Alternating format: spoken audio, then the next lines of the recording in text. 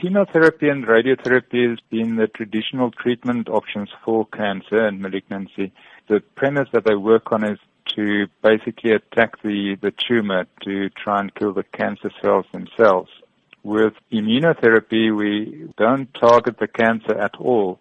What we do is we target the immune system in the patient to effectively switch it on and specific parts of the immune system. And that would then activate the immune system in the patient's body itself to attack the cancer cells. So it's actually an indirect treatment of the cancer. We are just stimulating the immune system. And how effective is it?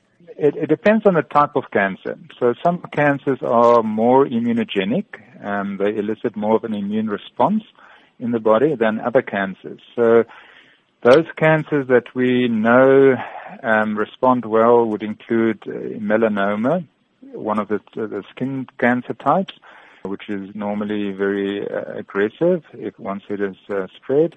And then also other cancers, some of the lung cancers, bladder cancer, a small group of the breast cancer patients, but the majority wouldn't qualify for immunotherapy.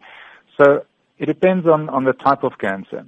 Traditionally, melanoma has not been a cancer that responded very well to chemotherapy or radiotherapy.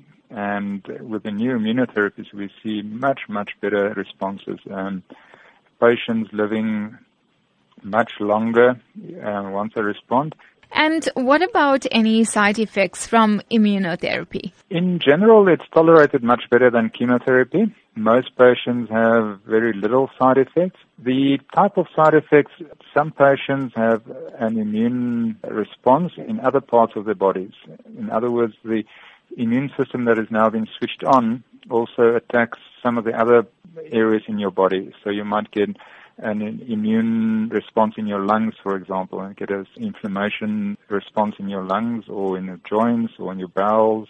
If it happens, it's normally an inflammatory response, which can be treated quite easily, but in general, it's much better tolerated than chemotherapy.